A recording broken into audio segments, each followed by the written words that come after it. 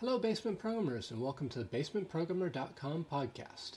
My name is Tom Moore, and I'm a developer advocate working for Amazon Web Services. The opinions expressed in this podcast are my own and should not be assumed to be the opinions of my employer or any other organizations I may be associated with. Also, basementprogrammer.com is not associated with Amazon in any way. In this month's episode, I'm going to talk about the AWS Lambda service and some of the new developments that have happened.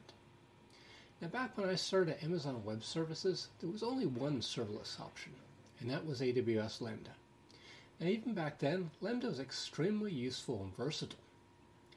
Throughout the years, some of Lambda's original constraints have been relaxed, new runtime options have been added and updated, and as a result, the amount of use cases that can be covered by Lambda has really exploded. These days, there are more serverless options available that give us additional serverless compute options. However, Lambda remains one of my favorite services because of its highly versatile nature. Now, if you've ever attended any of my presentations, especially my introductory presentations, you may have heard me say something like, "There's no magic to the cloud." And this applies to serverless just as much as it does everywhere. Serverless really isn't magic. It still does actually run on servers. What serverless does mean, however, is there's no servers for you to manage. All the hard work is taken care of by somebody else. Because of this, you can focus on the real value, the business logic that goes into your function, rather than focusing on the undifferentiated heavy lifting of standing up infrastructure and plumbing code. Now, fundamentally, Lambda is an execution environment. The main parts of the service are dedicated to taking your code, putting that code into the execution environment, connecting the execution environment to a trigger, and then executing it for you.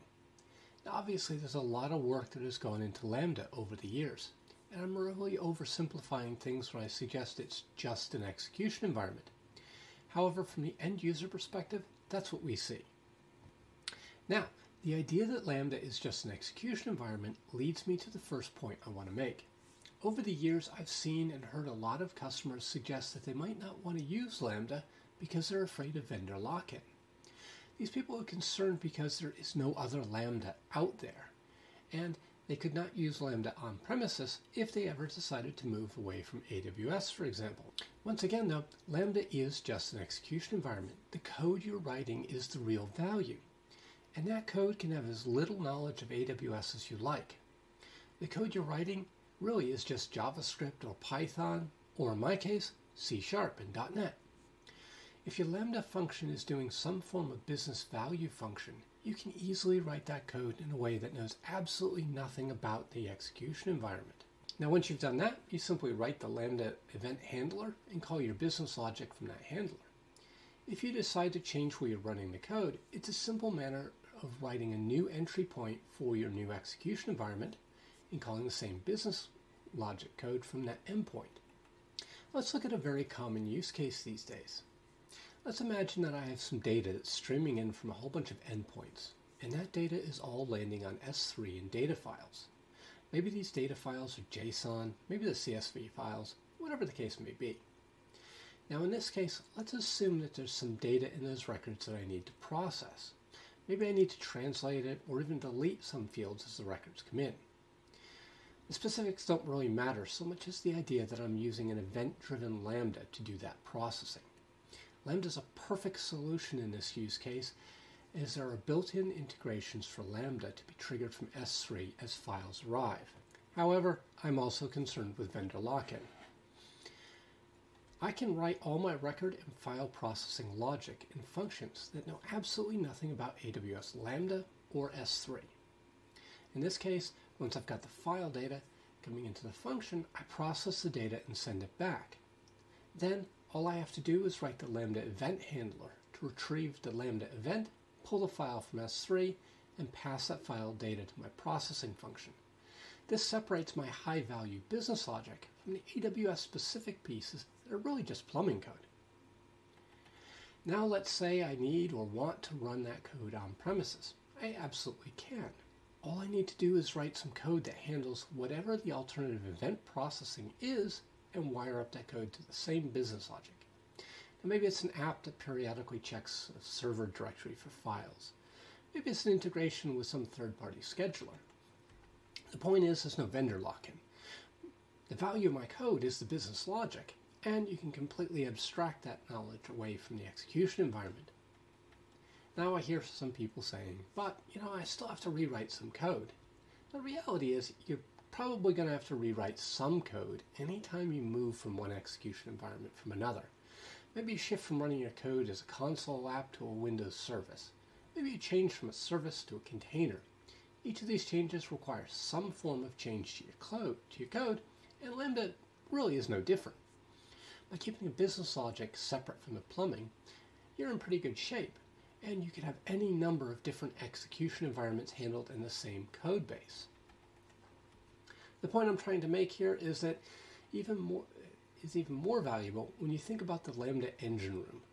All that stuff you don't see that gives you that just an execution environment.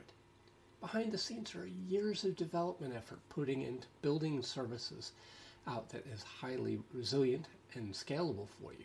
It's a massive amount of learning and experience that you don't have to go through. And if we consider purely from a cost perspective, there are fleets of infrastructure that you aren't paying for standing by so you can run your function. My point here is, though, don't let the idea of vendor lock-in block you from taking advantage of something like Lambda, especially when you can easily build in that escape hatch into your code that, quite frankly, you probably won't use anyway. Now, diving into that idea of building out business logic as Lambda, this is where we can dive into some new functionality that's really exciting. Let's start with the AWS Power Tools for .NET. This is an exciting release because it's fairly new. Now, what are the Power Tools? Simply put, the Power Tools are a set of common functionality that you can add into your Lambda code that AWS has already written for you. You can add them in, and because this is .NET we're talking about here, it's a simple NuGet package. So the Power Tools includes utilities for logging, publishing metrics, and adding tracing into your Lambda function. Now, the Power Tools logger outputs structured JSON and takes care of things like serializing complex objects to make your logging easier. The metrics tool is designed to help you publish custom metrics out of your Lambda function and land them into CloudWatch. This is really helpful when you need to understand what your application as a whole is doing across multiple Lambdas and multiple executions. And finally, the tracing power tool helps you connect your custom code into AWS X-Ray so you can get valuable insights into how well your Lambda is performing and where all your execution time is going. Does it seem like your Lambda is taking a long time to execute? Well, tracing will tell you where all that execution time is going and help you find out where you really need to make improvements to help with the bottlenecks. Lambda Power Tools is available in .NET, which is obviously why I get excited about it. But it's also available in Python, Java, and TypeScript. Given that the Power Tools addresses some very common requirements, I suggest giving the Power Tools a look as you start writing new Lambda functions, or maybe even as you start updating some of your older functions. Not only are these Power Tools free, they're open source. So you can find them on GitHub under AWS Labs. So that's github.com/AWS Labs. So discussing the idea of Power Tools leads us to the idea of Lambda development and how we're going to go about writing Lambda functions. Now, like most people, I wrote my first Lambda function by opening the AWS console and typing a JavaScript function into the console. This really gave the impression that Lambda was magic. Now, of course, this is fine when you're using interpreted languages like Python or Node, and when your function isn't too complex, and assuming you don't really care about things like source control. When AWS brought out Cloud9, the development experience inside of the console got a major upgrade. But then again, coding Lambda in the console has some pretty limited use cases.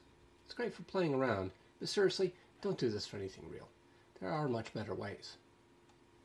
Now, if like me, you're cutting code in .NET, you have a couple of really great options available for you to develop your Lambda code. First off, there's the AWS Toolkit for Visual Studio.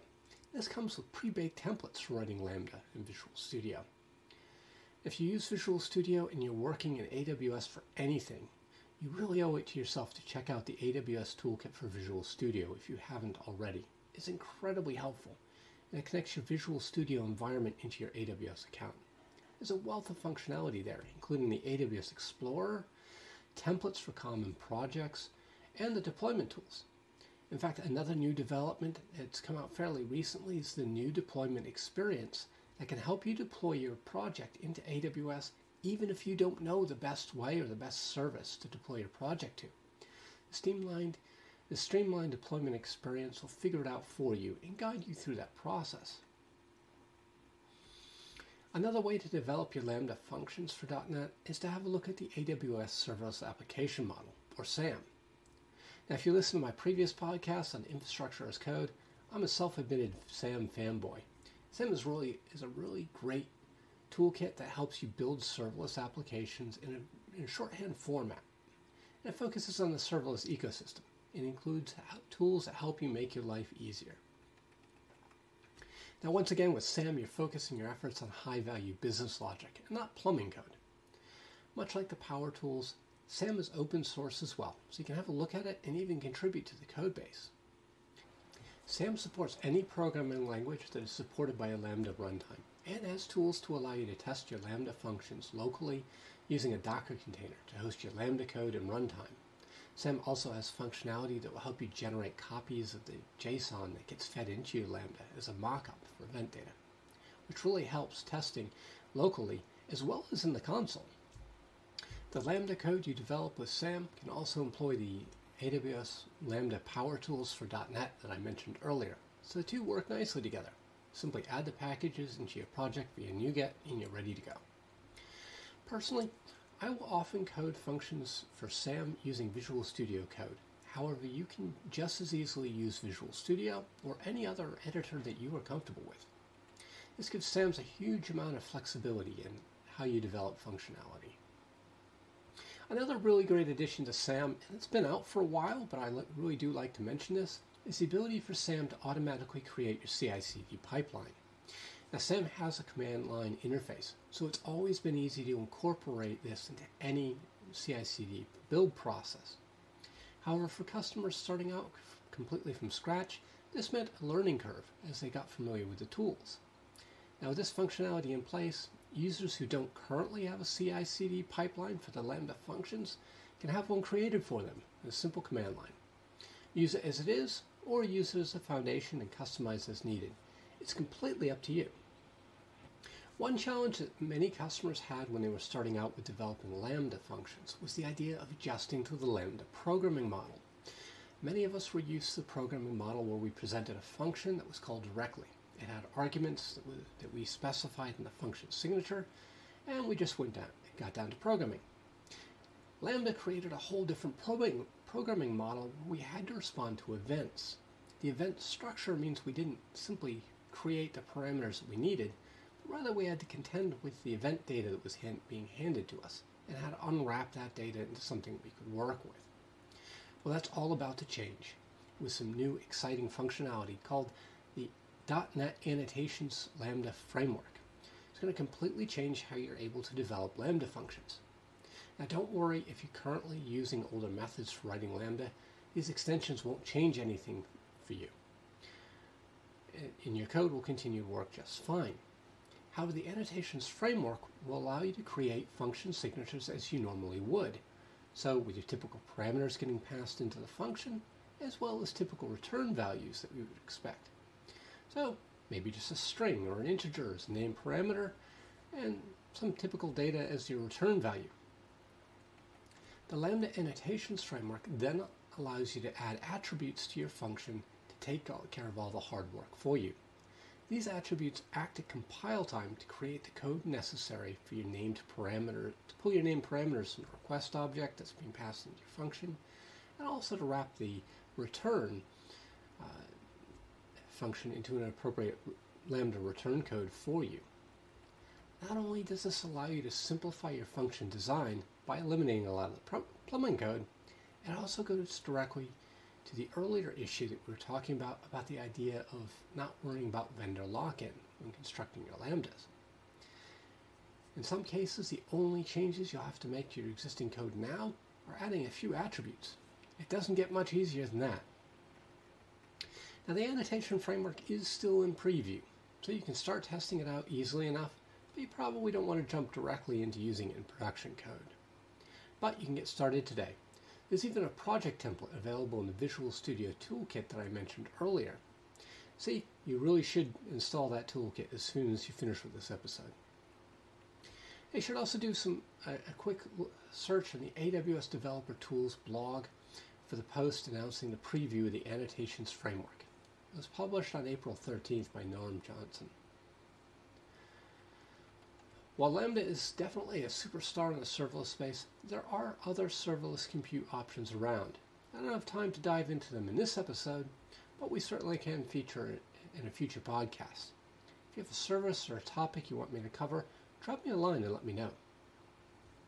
So with that, I'll wrap up this episode of the Basement Programmer podcast. I hope you enjoyed it. If you did, please subscribe. As always, if you have comments about the podcast, please feel free to drop me an email. The address is Tom, that's Tom, @basementprogrammer.com. Always happy and eager to receive feedback. Thanks for listening, and I'll catch you next month.